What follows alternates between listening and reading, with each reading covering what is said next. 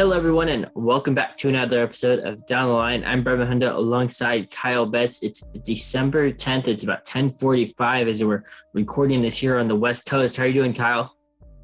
Doing well. We got a lot to talk about. It's like you mentioned, December 10th here, and it's really weird coming up on Christmas. Year kind of flew by, especially the second half. At least it felt like to me.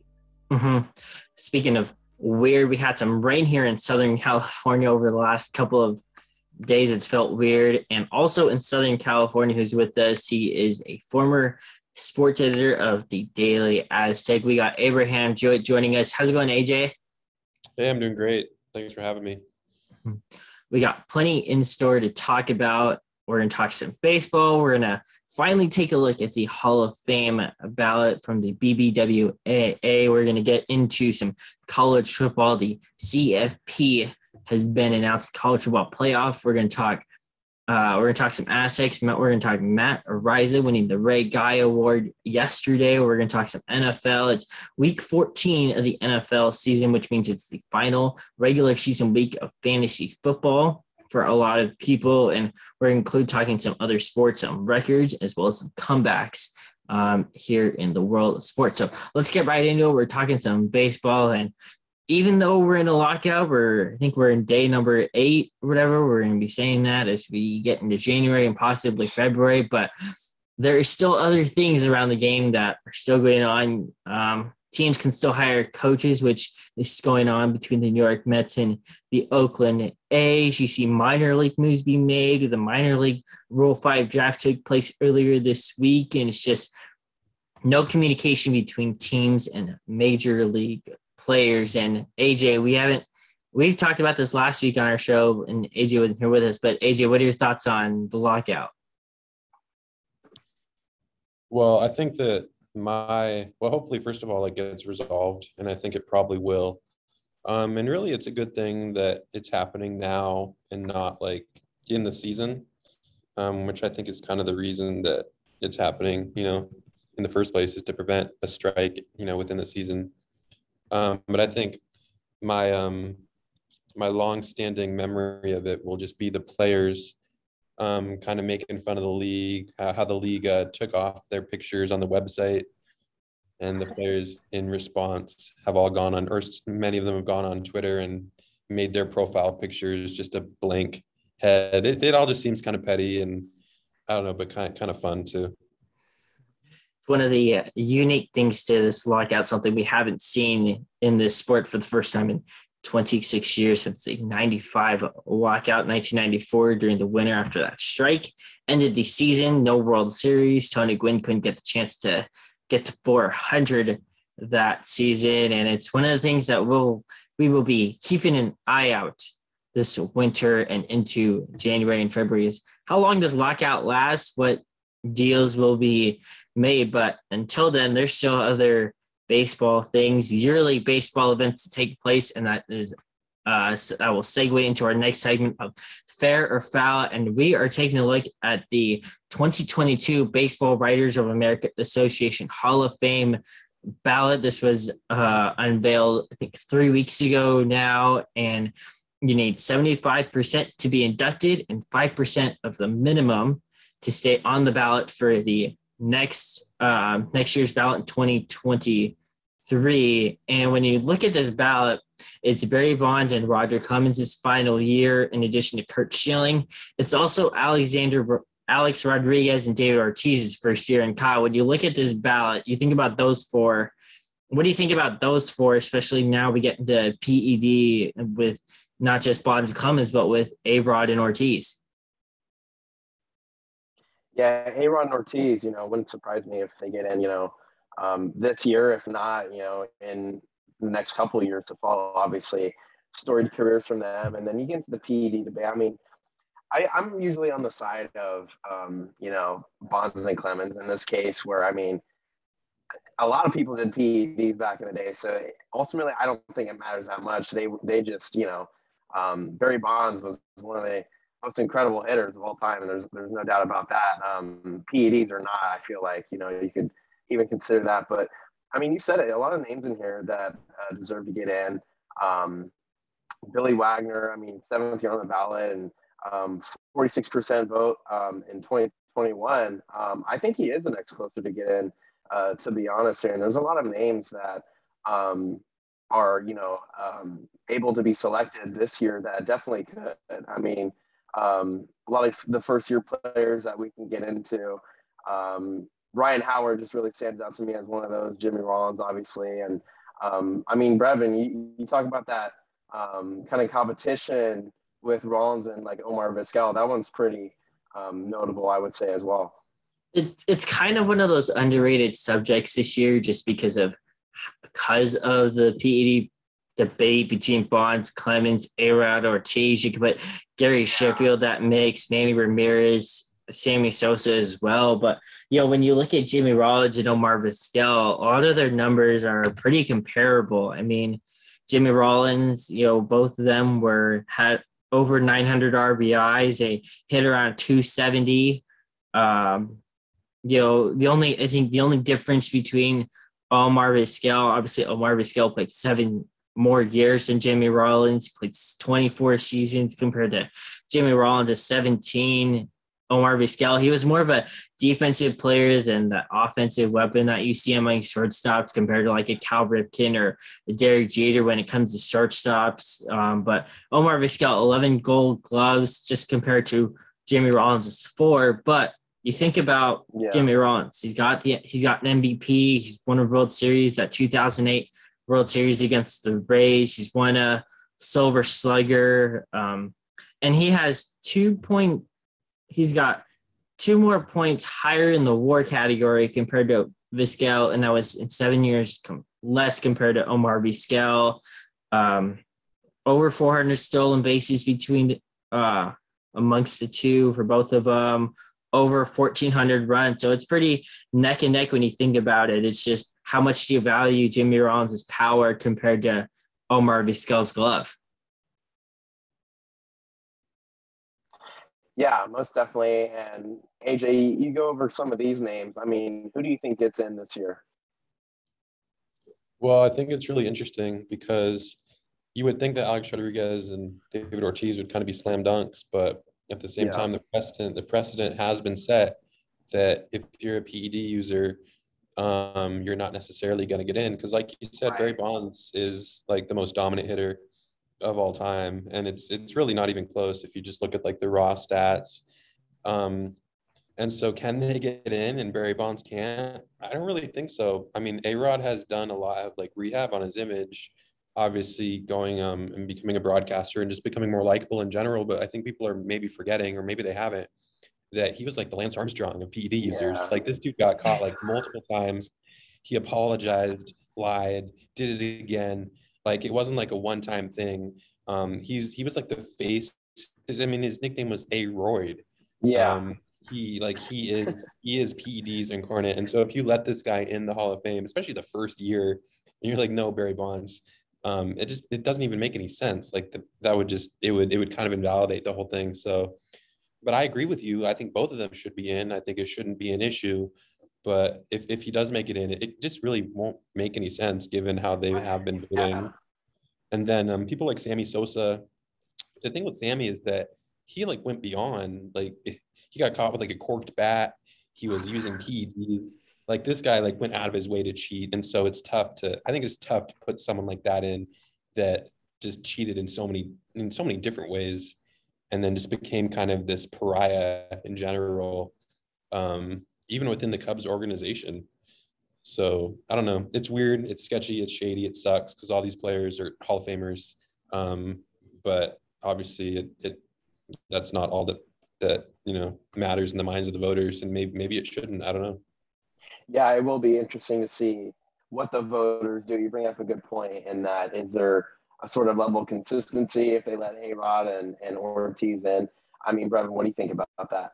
Yeah, I think that's going to be, I think that's what all the voters are thinking about. Now we get a couple of names that could be in, Bonds and A-Rod, and you think about David Ortiz. That's 2 guys that possibly could hurt someone else and possibly making that jump for getting in. It could hurt a Todd Helton, or it could hurt a Scott Rowland, for example. And because of how good, especially when you think about David Ortiz, what he was able to do, 2004 down 0-3 in that ALCS against the Yankees, hits that walk-off homer and route to winning the ALCS, winning that World Series that year, breaking that curse of 86 years of not winning the World Series. You think about, what he did in 2013 after the marathon bombings, and for him to lead that team to win that World Series that year as well, helped fuel that. And I think that postseason gives you extra credit, I feel like. And a lot of writers say that and you think about what David Ortiz was able to do in the postseason, that boosts his numbers a lot more compared to A-Rod in that sense. Definitely. And I mean, yeah, you already mentioned Sammy Sosa, Gary Sheffield, but Curt Schilling, his final year here as well, and a couple other first-year players on this ballot that are notable. Mark Teixeira, Jonathan Papelbon, Joe Nathan, Prince Fielder. Definitely will be interesting to see who gets in this year, especially with a lot of these guys in their last year of eligibility. Mm-hmm. Think about Sammy Sosa. He's in his final year. Curt Schilling's a difficult one, I would say, just because, when you see a lot of players reach 71%, most of the time they get in. We saw that last year with, or 2 years ago now, we saw that with Edgar Martinez. And so it'd be tough to see where it takes. It's going to be hard for Barry Bonds and Roger Clemens to jump 14% from last year. I could see Scott Rowland making a jump. Not maybe in 2 years he gets in, but if Scott Rowland can make a jump, he'll set himself up for 2023 to be inducted. I don't think, if I can jump in, I don't think there's any way that Curt Schilling makes it into the Hall of Fame, if only because no one wants to hear this guy give a speech. Seriously, like he goes beyond. He's not only a cheater, but he's like he is what he is. But yeah, I don't see it. I think it's possible. I mean, the bloody sock in Yankee Stadium, ALCS game, it was game 6 that season. The World Series with the Diamondbacks over the Yankees. There's moments that he had. There were some good years that he had in Philly, even when the team wasn't that good. So there's optimistic that Curt Schilling could get in, but then even last year, after saying he wanted to take his name off the ballot, doesn't help his chances either. So I think it goes either way when you think about it. Kyle, who do you see possibly making this jump, or either making a big jump or possibly getting in this year? I don't know. It's tough to say. I definitely want to see Gary Sheffield get in. I think he's been sensational throughout his career, what he was able to do. Obviously, I think his son is now in the league too, so it's really cool to see as well. But I mean, yeah, his stats are pretty much just off the charts. I mean, his career, 500 home runs, obviously. He had over 1,600 RBIs. Obviously, just a really good throw on the bases as well. I mean, with 250 plus stolen bases too. So that's a name I really want to see get in. I think he's definitely worthy of it. Mm-hmm.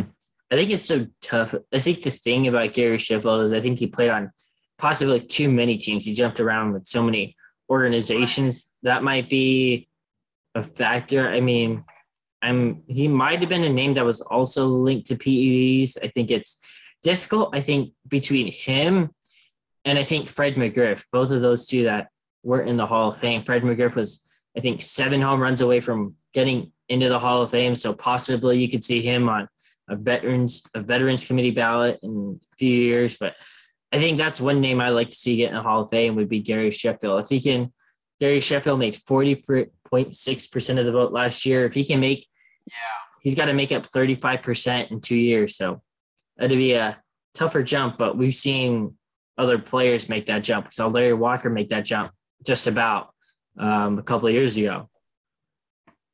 Yeah, and I think he actually made a big jump to get to that 40% kind of threshold too. So we'll see if that, I guess, kind of support from the voters continues this year.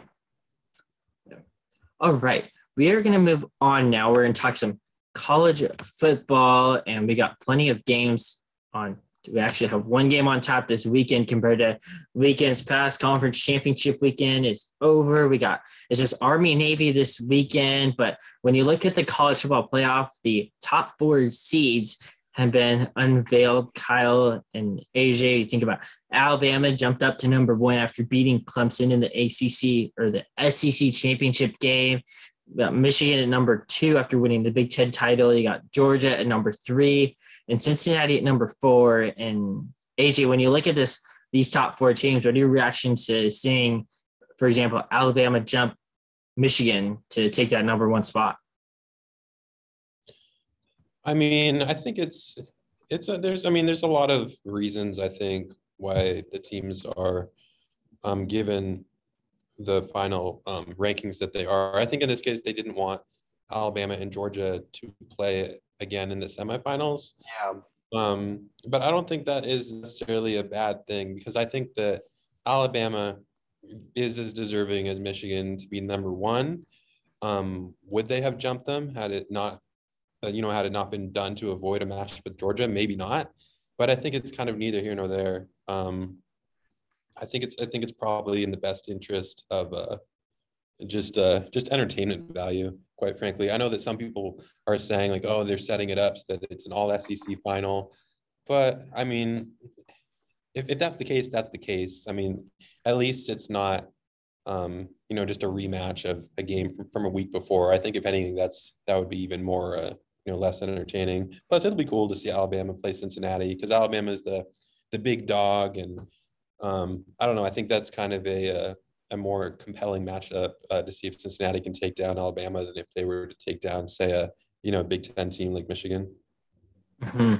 Kyle, when you look at a team like Cincinnati and being that first Group of Five team to make the college football, what does it say for emerging Group of Five teams? You think about possibly San Diego State, you think about Houston in that same conference. What does it mean that Cincinnati breaks that void for the first time?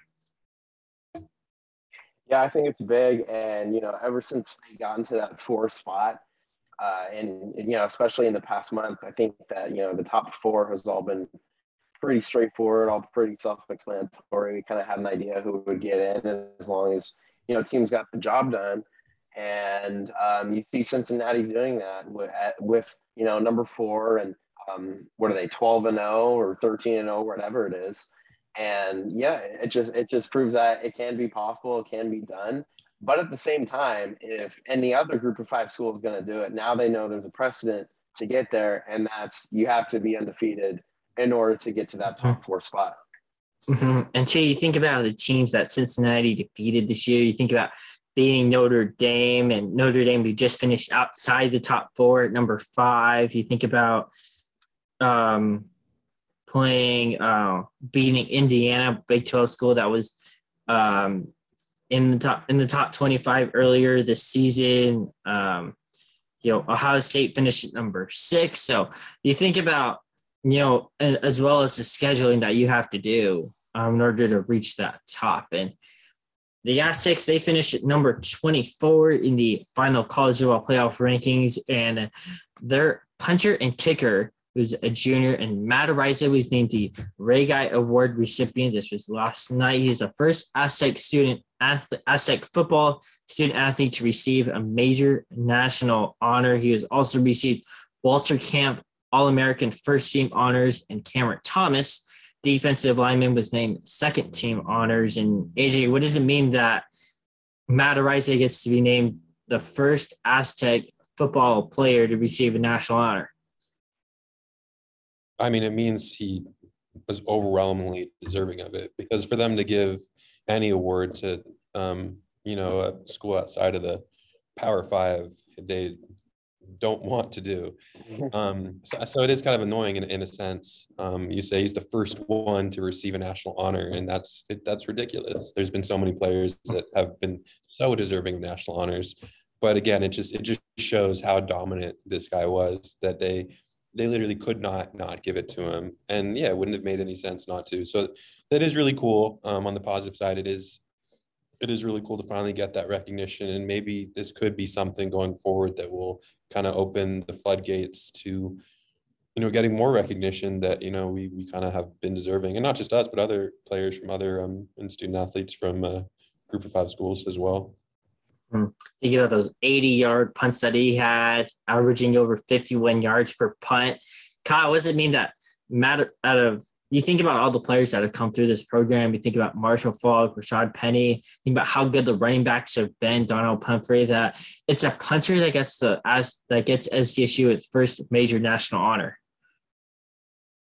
Yeah, it's big. I remember when John Barron was done at San Diego State and Ariza kind of came in and, just really made a great impression as a kicker. And this season, it's crazy. He was a punter for the first time this season, and look at what he did. And I don't think the Aztecs win 11 games without him at all, just because of their offense, the struggles that they had. The way he was able to flip the field was just sensational, and you already talked about his 80-yard punts. Just seeing him kick the ball in person was crazy. I've never seen anyone kick a football like that. So for him to get that honor is definitely deserving of it. Obviously, I think we can all agree on that. And, it'd be great to see him get drafted. I think he's, could definitely be a 5th, 6th round pick if it came down to it. We've seen a lot of kickers and punters taken early, especially I think in the last draft, we had a punter taken in round 3 or 2? I don't know, something like that. He'll definitely get drafted. Happy for him. And then hopefully Cam Thomas too, because he's got a great motor on the D line. And you already mentioned he was a second team All-American, I think. So, they had a good season, and Matt Ariza was definitely a big part of it. The Aztecs, they take on the University of Texas San Antonio Roadrunners in the Frisco Bowl coming up in next weekend. We'll go over some of these bowl games coming up next week. But when we go back, throwing it back to the college football playoff, Alabama, they take on Cincinnati. Both these games are on New Year's Eve. And when you think about first game we'll get to, you think about pulling it up now. So Alabama taking on Cincinnati in the Cotton Bowl, the CFP semis. Alabama's right now 13.5-point favorites. Who do you see possibly taking this game? It should be Bama, obviously, just because of the sheer talent they have compared to Cincinnati, with all those 4 and 5 stars they have. But it'll be interesting to see if Cincinnati can keep it closer. I definitely think they can. They got a good coaching staff. Their offense can get the job done. Some stars on defense too. But yeah, 13.5, that is a lot. But if it's Alabama, in a college football playoff game, you can't really doubt them being able to do that. Or cover that. So I'll take Bama, and I think a 14-point win is definitely doable for them. AJ, what do you think? I agree with you. There's that's too small of a spread, realistically. Yeah. Like if you put it in context, I believe that, and obviously this was last season, but I don't think any team came within 14 points of Alabama all last season. And I don't have it in front of me, but I'm pretty sure not many teams came within 14 points of Alabama this season. Yeah. So to get a 13.5-point spread feels like easy money. And I don't like saying that because this game is so important. Because if Cincinnati doesn't keep it close, then I think that the aftershock effect of that is it just going forward, it's going to validate everyone's claims that, a non-Power 5 school shouldn't be in it regardless. So yeah. if they get beat by 35 points, it's going to be hard to ever put another, because these games are worth a lot of money. Like everything is up to these games.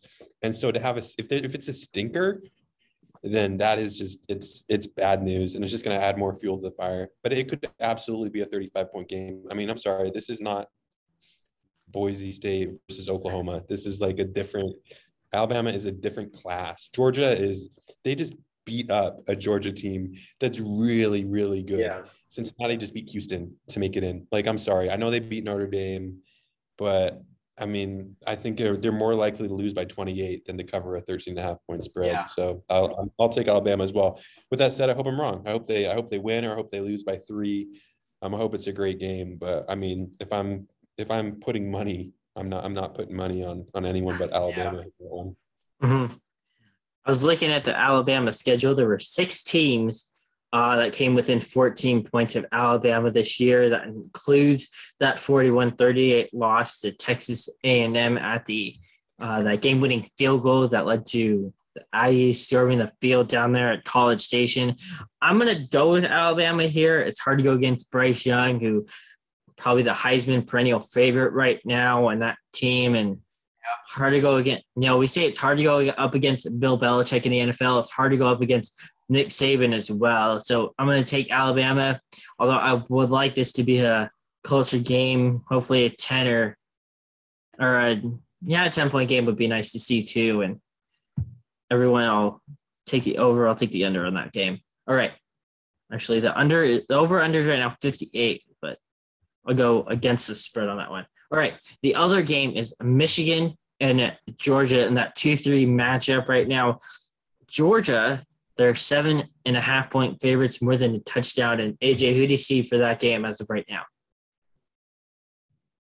I mean, Michigan has been so dominant at times this season, as evidenced by when they beat up on Ohio State, a really, really good Ohio State team, an Ohio State team that is in the top 4 teams in the country.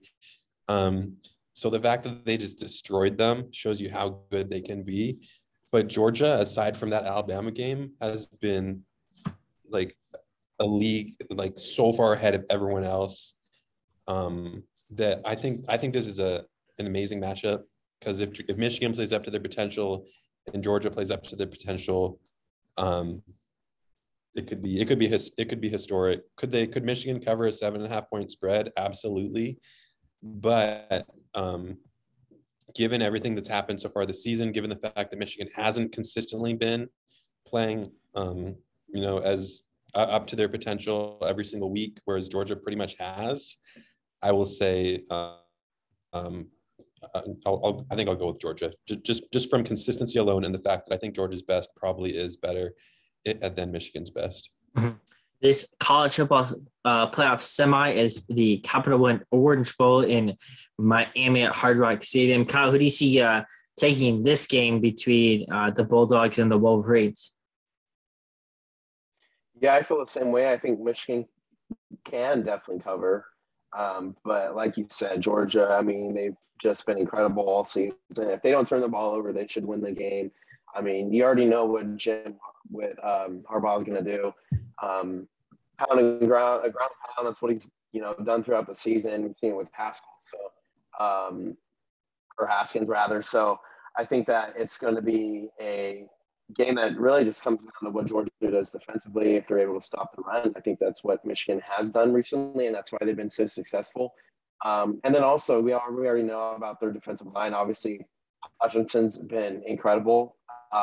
Maybe if they're able to put some pressure on Stetson Bennett, then they can cause some turnovers that way. But if all things go to plan, I think this is, Georgia's game to lose. Like you said, I mean, they've just been dominant throughout the season, barring the Alabama game. So, I mean, maybe it's just a fluke, maybe not. But, I mean, I would assume it is that Alabama game, because they've just looked so good throughout the season. Mm-hmm. I feel like this is the thing, though. This is going to be an all-SEC for a national championship.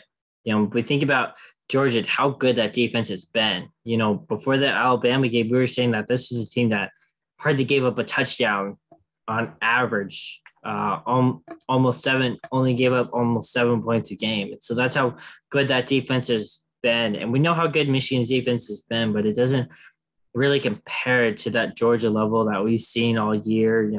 Obviously taking out Clemson to start off the year, which we thought Clemson was going to be a better team at the beginning of the year. But you think about, I think this Alabama loss for Georgia gives them motivation heading into this Orange Bowl, saying that, we still have a chance to win a national championship despite losing to Alabama. It's possibly 1 game left, possibly 2 games left. And, I think the Georgia seniors, they want to go out on a high note, understand that they have the opportunity to be a national champion for come January. Right. we're going to move on from college football to the pros. And when you think about where we're at this season, it's week 14 of the NFL season. And first game we're going to take a look at is Ravens and Browns, a couple of AFC North teams squaring off. Baker Mayfield keeping his team in the hunt. And Kyle, when you think about this game, what are your expectations? This game is hosted by the Browns. Yeah, I think the Ravens take this game against Cleveland here, and I would say solely because, I mean, if all are you can't be happy the way that what happened last Sunday against Pittsburgh, and then the Browns just haven't looked the same. I mean, they just really haven't been able to establish the run too much, and then Baker Mayfield just doesn't look like the first overall pick that we expected him to be. And I think this game has a lot more weight on it for Baltimore here, just because, division league, Steelers obviously losing last night, that's big for them. But if they want to continue and get that number one seed in the AFC, they need to win this game. So I'll take Baltimore. Mm-hmm. AJ, you think about Baltimore coming off last week? Kyle mentioned that game last week against the Steelers that came down to a 2-point conversion that was just an inch or a couple inches out of the hands of tight end Mark Andrews, but they're back here taking on the Browns. And what are your expectations this week for this game? Well, the thing about the Ravens and the thing about Lamar Jackson in general is they always seem to bounce back. Like when something goes wrong, when something kind of distressing happens to them, they always seem to answer. And I think a lot of that has to do with Lamar. And I think that will continue again, just because, and they've kind of had the Browns number. And the Browns, like Kyle said, they just, it looks like something happened to them. They aren't the same team as they were at the beginning of the season. Obviously there's been some injuries. Obviously there were some issues with OBJ, and Baker. It's something's off. So I would expect, well, given that it's an AFC North game, I don't know what to expect. Anything can happen. It could be gritty. It probably will be gritty, but at the end, like I said, I think the Ravens bounce back. And I think a lot of that has to do with Lamar Jackson. Mm-hmm. I'm going to agree with you. I think it's Lamar Jackson. We know his ability to run the ball. It's something that a lot of quarterbacks haven't done as much this year. I haven't seen Dak Prescott run the ball as much. Justin Herbert hasn't run the ball as much. And I think his legs, especially in that running back, how depleted that running back core has been with, we think about, the injuries that they faced at the beginning of the season that they haven't had all year. And I think that's going to be a huge key in terms of how much Lamar Jackson's going to run the ball and how much he finds his receivers, Sammy Watkins, how much he finds Hollywood Brown, Mark Andrews. And that's going to be key. And I'm going to take the Ravens as well. All right, we're going to stay in the AFC North because the 49ers are hosting the Cincinnati Bengals. And Kyle, when you look at this game, it's practically East meets West practically. And Kyle, what do you see from this game?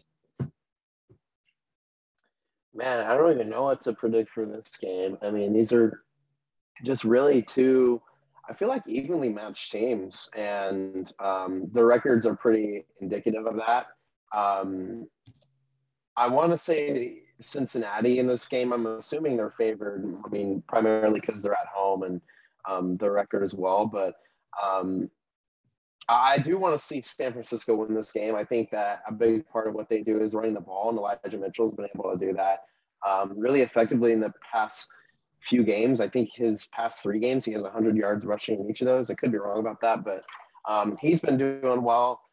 As long as Jimmy G doesn't turn the ball over, I mean, they'll be okay, and I think they should win because their defense has looked solid as well. They've got a couple more pieces back. I think Fred Warner's coming back this week, so that's big for them. And, I mean, what they're going to have to do is create turnovers on the other end. I mean, Joe Burrow at times has been susceptible to doing that, so I'll go with the Niners win on the road. It's a little bold, I guess I would say, but I think they can get it done and kind of tighten things in the NFC West with the Rams. AJ, when you think about this game, the Bengals are 7-5. The Niners are 6-6. A couple of playoff teams right now in those wild card spots in both their conferences. What do you see from this game that possibly could determine the playoffs?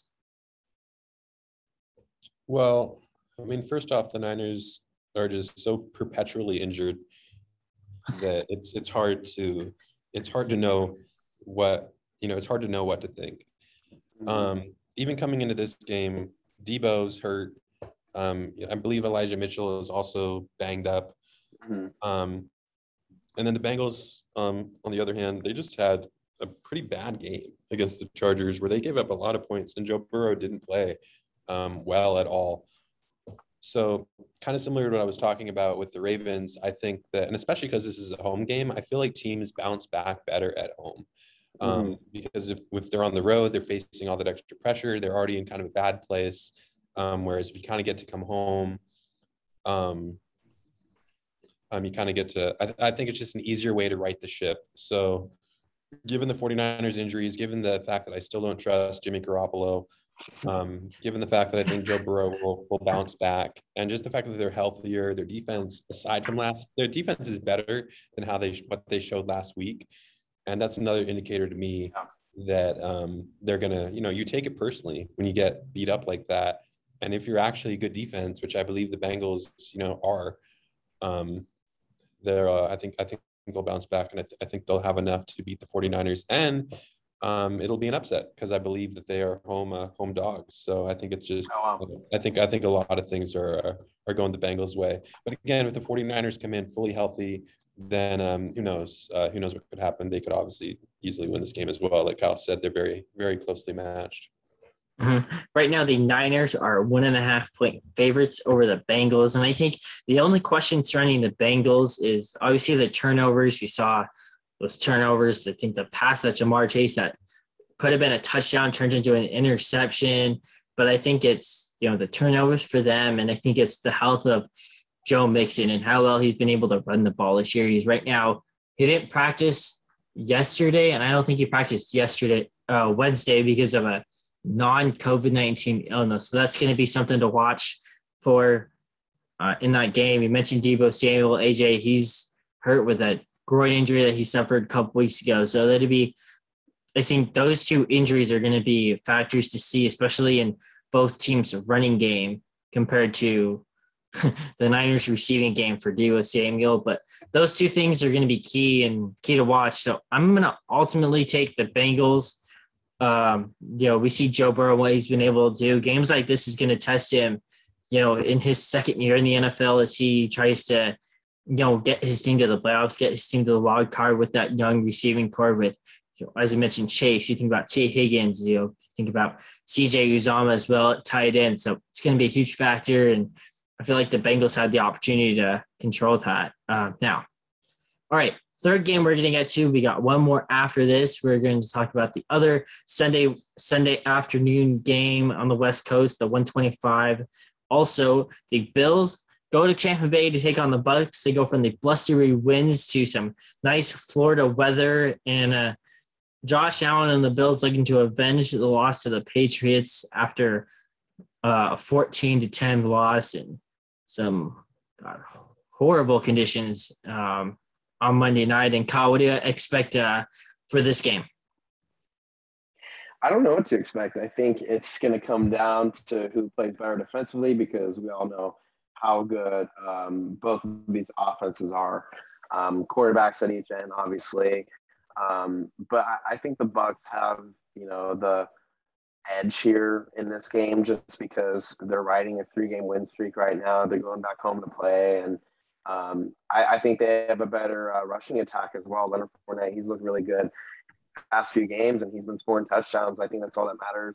I think a big part of that is their O-line, and this will be a really good matchup too because the Bills' defensive line is among the best in the league in terms of talent. I think by far. So I think that's what's going to be important. Who wins in the trenches? I think on both ends, and it's tough to call because the Bills have looked good at times this season, and obviously that last game was.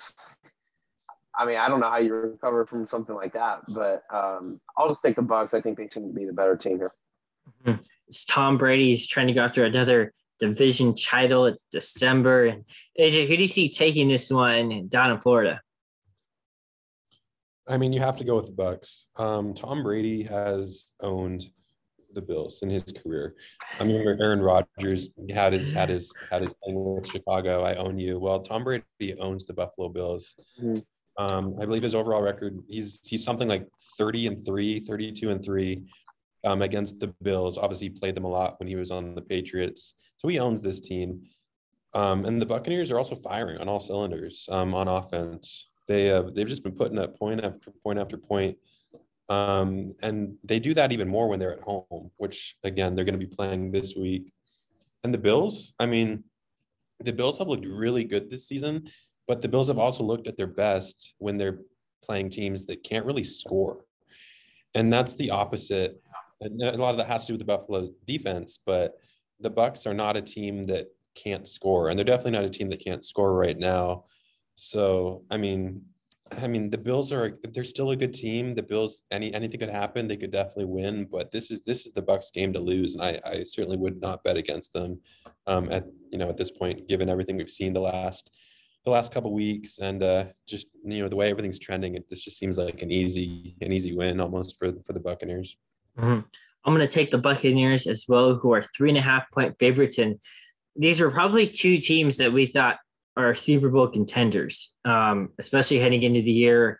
We saw Josh Allen and the Bills make the AFC Championship last year, lose to Kansas City. And you think about that team, that Bills team, the defense, even without Tre'Davious White, they're still having some success. And I think the defense is going to be okay. I feel like, though, with Tom Brady and the Bucks, Kyle mentioned that 3-game winning streak that they've been on, beating the Falcons last week. Tom Brady had 4 touchdown passes, and none went to Godwin, none went to Evans. It was Fournette, it was Brate, it was Gronk, and it's that using all those pieces to move the ball downfield, move the ball into the end zone, and I feel like it's going to be huge heading into this week. And that running game too between both sides is, I think, another big factor.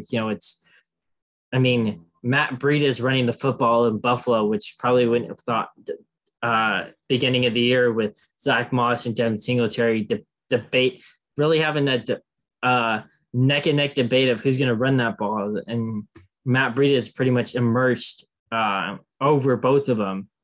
So I think those couple of things will be the key. It's, who does Tom Brady find? And when's not a factor, because he'll find anyone. But it's the running game too. We mentioned the running game with Leonard Fournette, Ronald Jones, not as much, but Ronald Jones will still be an asset in that running game. So I'm going to take the Bucks as this one as well, here in this Sunday 125 game. All right, final game we're going to get to of Week 14. It's Rams and Cardinals, the final game on the schedule slate this week. This game is in Arizona. DeAndre Hopkins, you think about Kyler Murray, both who returned last week, the two connected on I think it was a 25-yard touchdown pass at the front corner of the end zone on the right side, and en route to a win. And AJ, who do you see taking this one? Well, I think you have to give the edge to the Cardinals at this point. They've obviously just been dominant all season, and the Rams have, while dominant at times, have also shown that they are susceptible to having a letdown. But I think it's going to be a really good game. I think it's going to be a really exciting game. I think the fact that, these two, this is a huge game for the division itself. So it's almost like a playoff game in a sense, because in fact, it kind of is a playoff game, because if Arizona wins, they take a pretty commanding, they're going to take a pretty commanding lead over the Rams and almost kind of secure themselves the division. I'm not going to bet against Kyler right now. I'm not going to bet against DeAndre Hopkins ever, really. But the Rams are also a great team. The Rams could easily win this game with everything I just said, but they could also maybe get blown out in this game as well. So it'll be interesting to see what happens. But I think I have to favor the Cardinals at this point. The Cardinals, they are a team that is playing at home for the first time in about a month after 2 road games and a bye. Kyle, what do you expect in Arizona on Monday night? Yeah, it should be Arizona's game to win here. I mean, we've seen the Rams struggle a little bit recently, and I think a game against Jacksonville is a good way to kind of put that to the side really quick. But here you are again facing a 10-2 team in Arizona. So yeah, I mean, playing in Glendale, I think it's really tough to bet against Arizona here. The weapons they have, we already talked about, and I think it's going to be really important for their defense to step up and have a big game. Isaiah Simmons, I mean, Chandler Jones is going to put a lot of pressure on Matt Stafford, and I think Stafford's been ailing in recent weeks too. So I mean, that's another big part of it.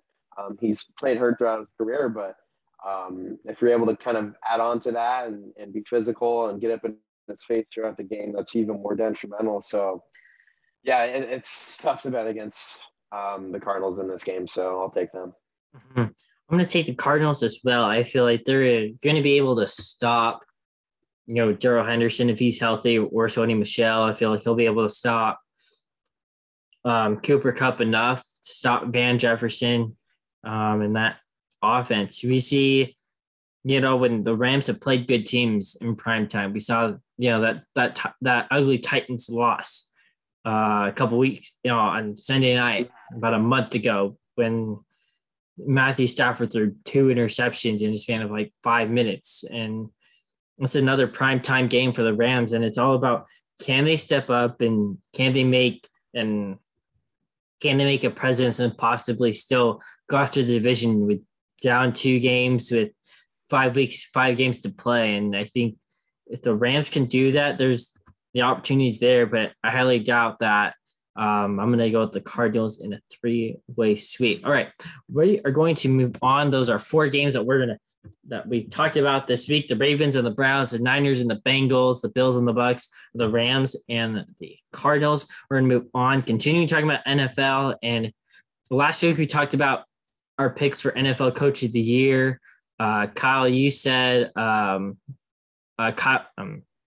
Cliff Kingsbury. I said Matt LaFleur, a couple of NFC coaches. Now we're going to do NFL MVP, and it's kind of up in the air of who we have for NFL MVP. And Kyle or AJ, whoever you have an idea first, go ahead and floor is yours. Go for it, AJ.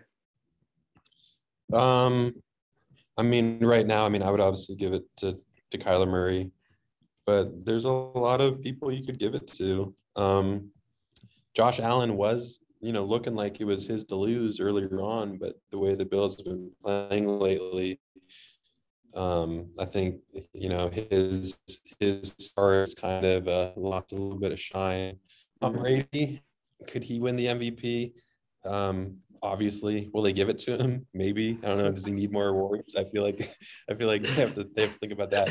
Aaron Rodgers, I mean, I think what happened with him and the COVID thing just made it weird. Not even giving any opinion on it. I think just the general thing just made it weird. And going back to the Hall of Fame thing, like, it matters. Like, stuff like that matters. When you're voting for someone to win an award or to get into something, you don't just look at their on-field play, whether that's fair or not. So I don't see Rodgers getting it. I think it could be Kyler. I think if I had to bet, given their record, given how good he's played, given the fact that, again, I don't think Tom Brady needs any more awards, I would go with Kyler Murray at this point. Kyle?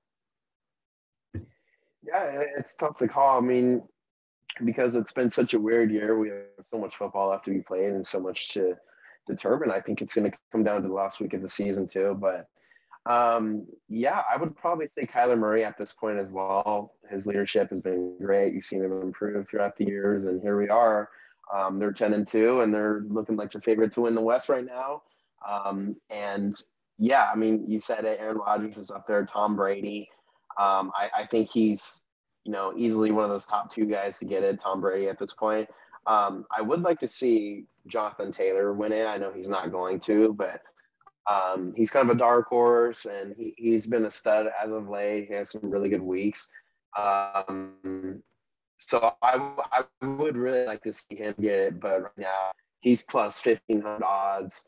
Brady's the favorite at plus 150. That's kind of surprising to me. That seems really close to what he should be at this point, just because I mean we have so much football left, like I said, and then it's Josh Allen plus 450, Rodgers plus 650, Kyler plus 800. So I don't know if I'm putting money on. I'm taking probably Kyler Murray, but I think it's either going to be him, Brady, and depending on how the rest of the season goes, obviously, I really would like to see Jonathan Taylor kind of make a push for it, just because it's a quarterback's award, so it would be awesome to see him, kind of continue his success.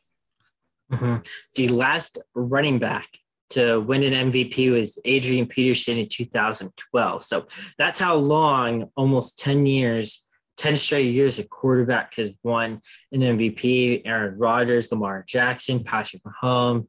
You got Brady at 39 years old winning that award in 2017. Matt Ryan was an MVP. Cam Newton, Aaron Rodgers again in 2014. Peyton Manning. And then you got Adrian Peterson. So that is the list of MVPs before Adrian Peterson won it in 2012. It's hard to go against Tom Brady. I mean, but I think he has enough MVPs. Got 3 MVPs already. 3 MVPs.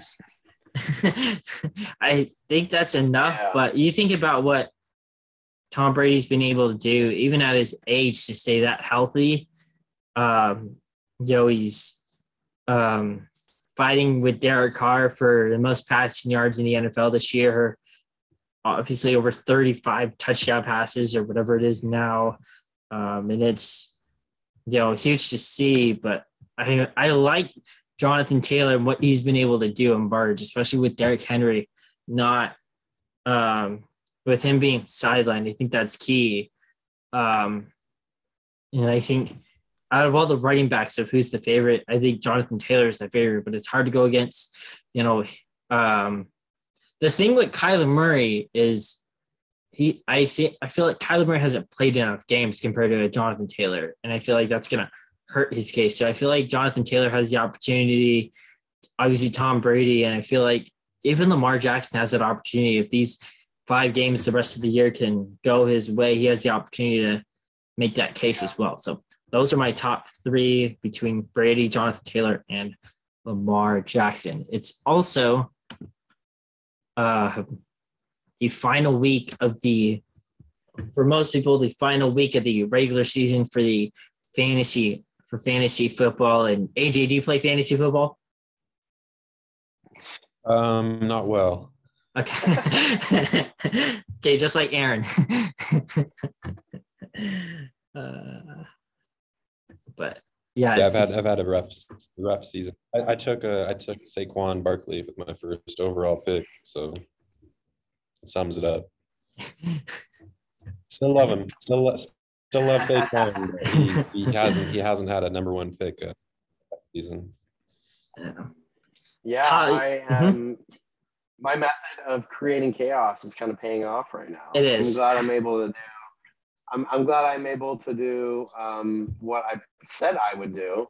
I don't know why that didn't happen at the beginning part of the season when I was making the playoffs in our league, Brevin. But here we are, and coming off a win 2 weeks ago. Didn't win last week, but I'm playing you this week, Brevin. Yep. Here. Mm-hmm.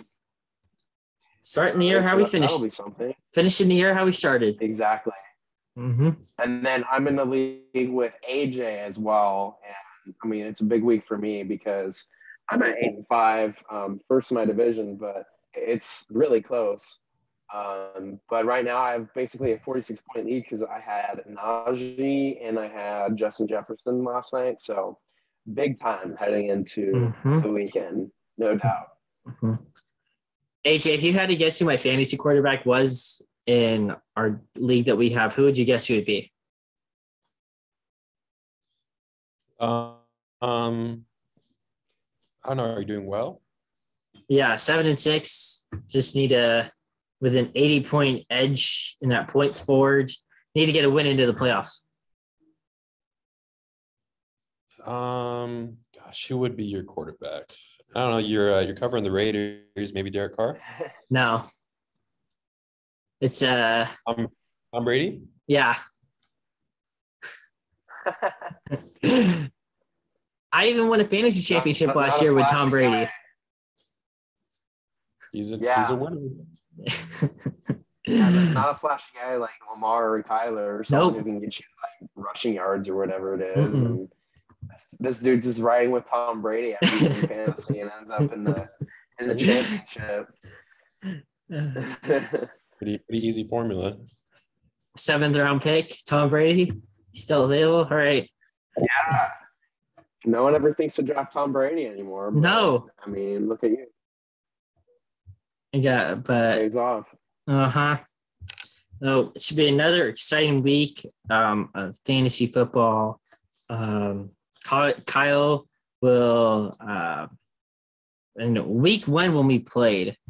Let me see if I can pull up that score. Kyle won in week 1. He won 120 to 112. So an 8-point win in week 1. So we get the rematch now.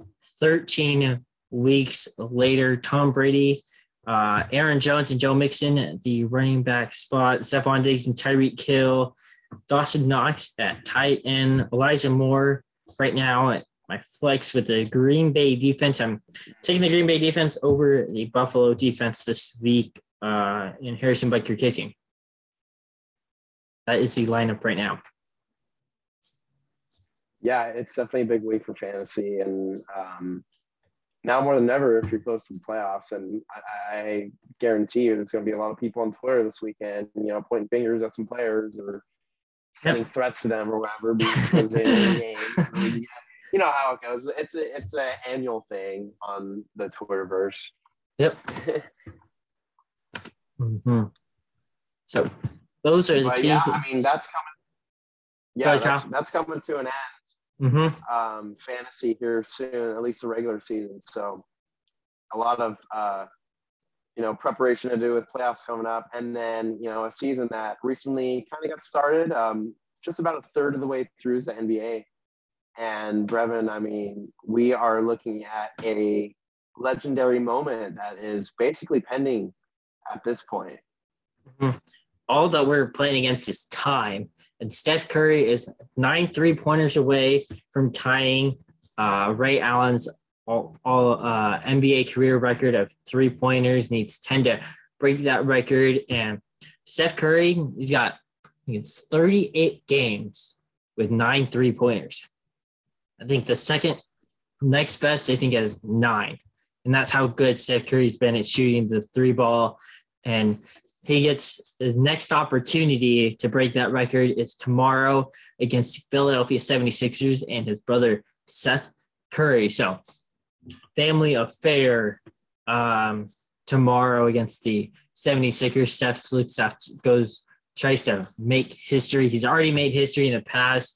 Think about that unanimous MVP, the first unanimous MVP in NBA history. And you think about was also part of a back-to-back NBA seasons in 2015, 2016. You think about others who have gone back-to-back. LeBron's done it twice. Steve Nash, Tim Duncan, Michael Jordan, Magic Johnson, Larry Bird went back-to-back-to-back. Moses Malone, Kareem went back-to-back twice, 1971, 1972, and 76, 77. Wilt Chamberlain and Bill Russell, they each went back-to-back-to-back. So those are the full list of back-to-back MVPs, and it's just adding another piece of history for Steph Curry. We think about how much he's grown the game in terms of three-point shooting. It's unheard of to see what he's been able to do. To think that just 30 years ago that teams were taking 5 threes a game. Now that's all teams are taking is 3-point shots now. Yeah, I mean, we all know he changed basketball into what it is today and what he's been able to do.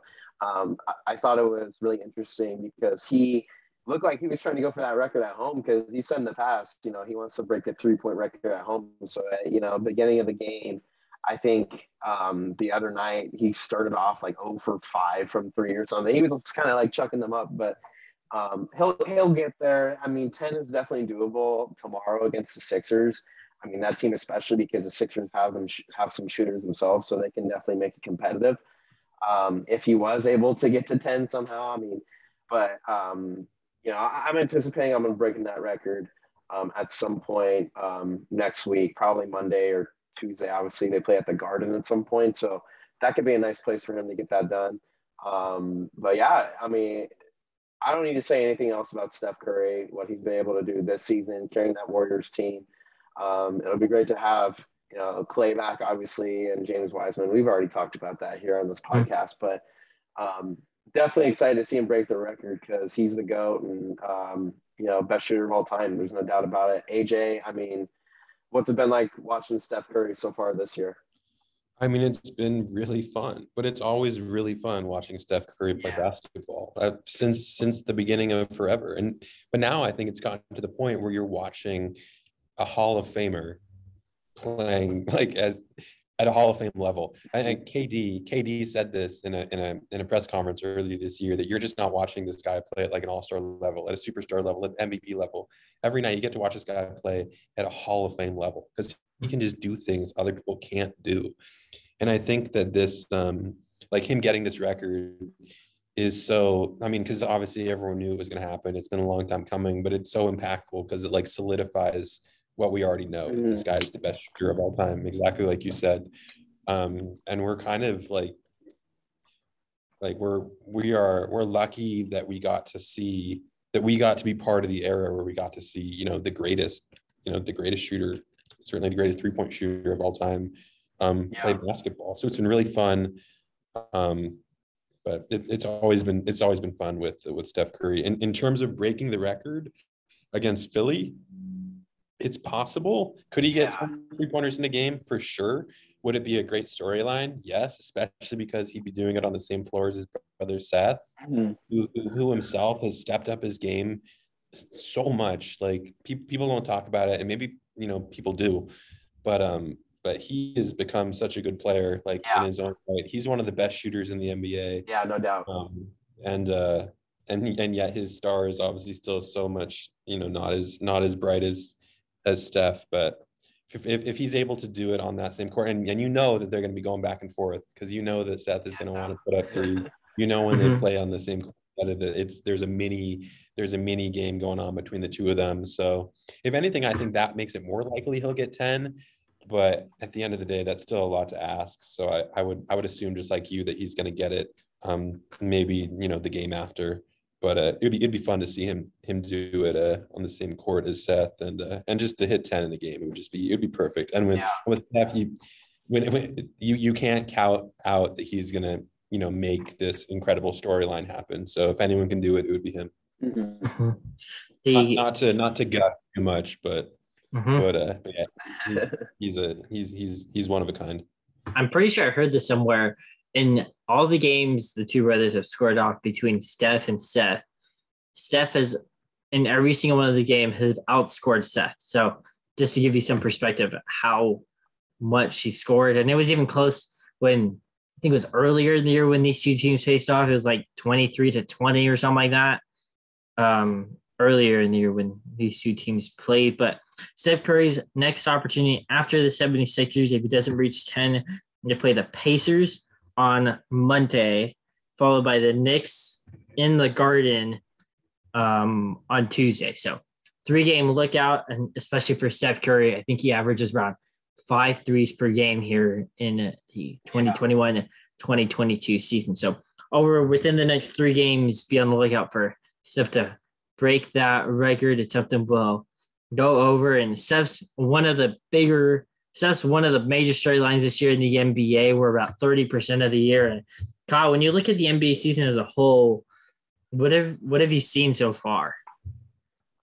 Yeah, it's definitely been a pretty interesting season up to this point. I mean, we've seen already even, a lot of change in each conference, I would say, at the in terms of teams that we're really looking out for. I think it's the Lakers, obviously, on one end. They haven't had the success they've wanted, and they're at 500 right now. So improvements to be made there. They got to build some chemistry, but Man, the Grizzlies have looked really good. I think that they've been a sleeper team. I mean, just throughout just early stages of the season, and no John Morant playing right now, but I mean, they crushed the Lakers last night, for example. They got some really good guys on their team, Desmond Bane, Jared Jackson Jr., who aren't necessarily household names, but I mean, they're really good scorers, and they're showing it every night. So that's very important for them. And then in the East, I guess I would say two surprising teams have been Washington. They're right now fifth at 15-11 record. And then also Chicago. Maybe not so much Chicago surprising, but they are in second place right now in the East. And they have a better record than Milwaukee. So that's pretty notable. I mean, just so much talent on that team. DeMar DeRozan has really stepped up this game. He seems to be getting better with age, which is crazy to me. San Antonio didn't experience the best success, but obviously one of the better shooters in this league as well from mid-range. And he's been, really chalking it up well with Lonzo Ball and Zach LaVine and Vucevic. I mean, they just have a really solid roster, good depth on that team, and they've been surprising me too. So obviously the top dogs are the Nets in the East, and then the Warriors right now in the West, kind of neck and neck with Phoenix. And honestly, I didn't really expect Phoenix to be 20-4 at this point, but I mean, they're just really building off the season they had last year when they made the finals too. AJ, what has surprised you so far through this 2021-2022 NBA season? Well, I'm definitely surprised by the Suns, but not super surprised. Like, if you were to tell me, oh, they're going to be, I wouldn't be shocked, because they showed last year how good they can be, and now they're showing that it wasn't a fluke. So it was always possible, and good for them. Honestly, they have a good team, they have a solid team, and they're legit. So you got to hand it to them. In terms of just overall surprisingness, and Kyle talked about the Bulls. The Bulls are stacked. Yeah. By the way, the Bulls are absolutely stacked. Adding Vucevic, he was a top 3 center in the league. DeMar is playing out of his mind. Zach LaVine is obviously a superstar. Getting Caruso has completely changed their defense. That team is the team to beat on a sprint. And I don't think that they get all the respect they necessarily deserve, just because they are kind of a new group. And so you kind of have to prove that you can gel together. But even this early in the season, that team, I think, is only going to get better and better and better. And I wouldn't be surprised if they come out of the East at all. In terms of probably one of the biggest storylines in the NBA this season, obviously, it's always going to be the Lakers. The fact that they added Russell Westbrook, you have that new big three, but they just haven't been very good. LeBron seems like he's getting, he's not as good maybe as he's been in the past. He says he feels as young as he's ever felt, but I mean the results aren't necessarily there, because he's been on some bad teams in the past, but it just doesn't seem like he can necessarily carry this team. And Anthony Davis, he hasn't been living up to his potential. It's weird. It seems like he's getting worse somehow when he's supposed to be entering his prime. Russ, I mean, I could see this being Russ's last season as a starter, quite frankly. I mean, he's still Russ, but it just isn't working. And they don't have the complementary players to kind of make up for the fact that the superstars themselves aren't being as dominant as, it was kind of expected them to be. The rest of the conference, how about the Rockets, by the way? Speaking of team to beat, the Rockets went from 1-16 to 8-16, which I think is, I mean, they have so much young raw talent on that team. That's the difference between them and some of the other lower tier teams in the league, is that the Rockets they're going to be good. Like, those players are good. They're just raw. So it's really cool to see them win 7 in a row to kind of show like how good they can really be. So I think that is a fun storyline to kind of follow. Obviously, I don't think they're going to make the playoffs this year or anything like that, but I mean, that's kind of cool to see, because everything else has been kind of standard, top 8 teams in the West, top 8 teams in the East. There's really no surprises there. I think one last thing I'd like to touch on Or two last things. I think the Knicks are still the Knicks.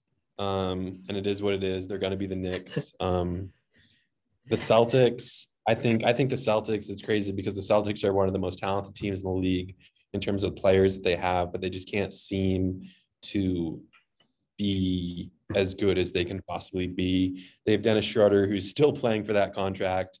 They have Jason Tatum and Jaylen Brown, two of the biggest superstars in this league. So the team should be better than 13-13, but for some reason they just aren't. I think one of the coolest storylines, this is the last thing I'll say, is LaMelo Ball and the Hornets. LaMelo Ball is a bona fide superstar in this league. He's only better. It seems like every single game he gets better. This dude is for real, and I think you can expect the Hornets to be, a perennial playoff team. I know they're only 14-13 right now. They're still young. They're still raw. But going forward, he's fun to watch, and he's been one of the funner players to watch all season. When I think about this, teams that stand out, obviously the Warriors and the Suns. I don't think we said they were going to be the first two teams to reach 20 wins this year. I think another team that stands out that's a little bit lower in the standings are probably the Cavaliers and what Cleveland's been able to do. Jared Allen with Darius Garland, a couple of young guys that we mentioned, with similar teams, with Colin Sexton being that point guard, with Evan Mobley and Ricky Rubio being that sixth leading scorer on that Cavaliers team, and yet they're the sixth team in the Eastern Conference at 14-12, and just a game back of Washington, who we mentioned. I think too, you think about Utah is living up to what their expectations, what they have with Rudy Gobert and Mitchell, and I feel like Denver, they had the opportunity 12-13, but we haven't seen it so far yet from them. We saw that Jokic, he had to get that triple double that he had the other night to beat the Pelicans, to will that team to beat New Orleans the other night. And like I think it's the third time, it's like a 30+ point triple double with like Will and all these other Hall of Famers. And I feel like Denver's got a lot of more things that they can improve on. Being 12-13, the same record or just right behind Dallas, same record as the Knicks. So a lot of things to look forward to this NBA season. A lot of games left to be played. Teams have played around 25, 26 games here so far. All right. If I can add on to the Nuggets thing, I think it's not their fault. Like they're missing their superstars. They're missing Jamal Murray. They're missing MPJ. Like if you have MPJ, Jamal Murray, and Nikola on the floor at the same time, that team has 17, 18 wins right now. So I mean, it's hard to know with the Nuggets, but it's also kind of unfair. And one last thing I forgot to mention in regard to the Bulls, Lonzo Ball has reinvented himself and is a perfect fit for that team. So yes. I didn't want to leave that out. You see a shot transformation through the years. Oh yeah, no, he's a 3-point shooter now. I mean, what is he taking, like 7 or 8 at least every night? So that's really cool to see. Mm-hmm. All right, we're going to move from the hardwood to the links because Tiger Woods, he's making his comeback. He's starting his comeback. He's playing in next weekend's PNC Championships. It's a 2-person scramble team. He's playing with his son Charlie, who's 12. These two played in last year's PNC Championship, and I'm pretty sure those two combined to shoot 20 under, which was like 6th overall in that 20-team field. And you think about 10 months after that crash that he suffered, Tiger gets to be back on the golf course playing in a tournament. Yeah, definitely cool to see. I mean, you talk about the accident that he was in and the recovery, and he posted, I think a couple weeks ago, his swing, him back out on the court. So it's good to see him out there. And I think, he almost lost his leg in that accident. So that's obviously such a really big deal of just his livelihood in general. But I mean, it'll be great to see him back out there doing what he does best. And, like he said, he probably won't be, the same Tiger ever again. I mean, especially considering his age and just the accident itself, what that did to him. But It'll definitely be great to see him back out there and with his son too. That'll be a special moment. And yeah, I mean, it's, nothing really on the line, Champions Tour kind of competition, but just in general, I think it'd be great to see him. AJ, what do you think? I mean, yeah, it's big. I remember when the Tiger thing happened, and I was actually listening to Sports Talk Radio as it happened, and the world basically stopped. You know what happened with Tiger for a time, people didn't even know if he was alive. There was a big sigh of relief once reports kind of came out that it was a leg injury, and so people kind of assumed at that point, like, oh, this isn't something that could be life threatening. But obviously it's been a long journey back, and to see him play, honestly, I'm just as I don't want to say more, but I'm just as excited to see Charlie play because his swing looks good. Honestly, like I could see Charlie Woods being being in the PGA Tour somewhere down the line. I mean, he definitely has the pedigree, to say the least. So no, it's gonna be really fun. I think everyone's really excited. Everyone that's a golf fan and a Tiger fan is excited to kind of see him back out there, especially playing with his kid. Yeah, I'll definitely be interested to see what happens with, his future because, like I mentioned before, he's kind of stepping away a little bit. He'll only, compete in the bigger events where he can. But I mean, do you think that's right for him at this point in his career, just in general? I mean, with, the accident that happened? I mean, I think it just comes down to what he's able to do physically, with his leg. I mean, no one knows how bad his leg injury really is except for him and his doctors. And so if he says he can't, he loves golf. He likes playing golf. He's going to play at the level that he believes he can play. And I think at this point, he doesn't have anything left to prove. And I think at this point, I think he's not only so lucky to be alive, but everyone else is just so grateful that he's alive, that any more golf that he wants to give and any more golf that he wants to play can be on his terms at this point. It's just good to see him there with his son. And I think that's what makes it even sweeter, is that because that's what they were talking. This isn't just, had the crash gone worse, it wasn't just we're losing this golf, the golfer, you're losing the father.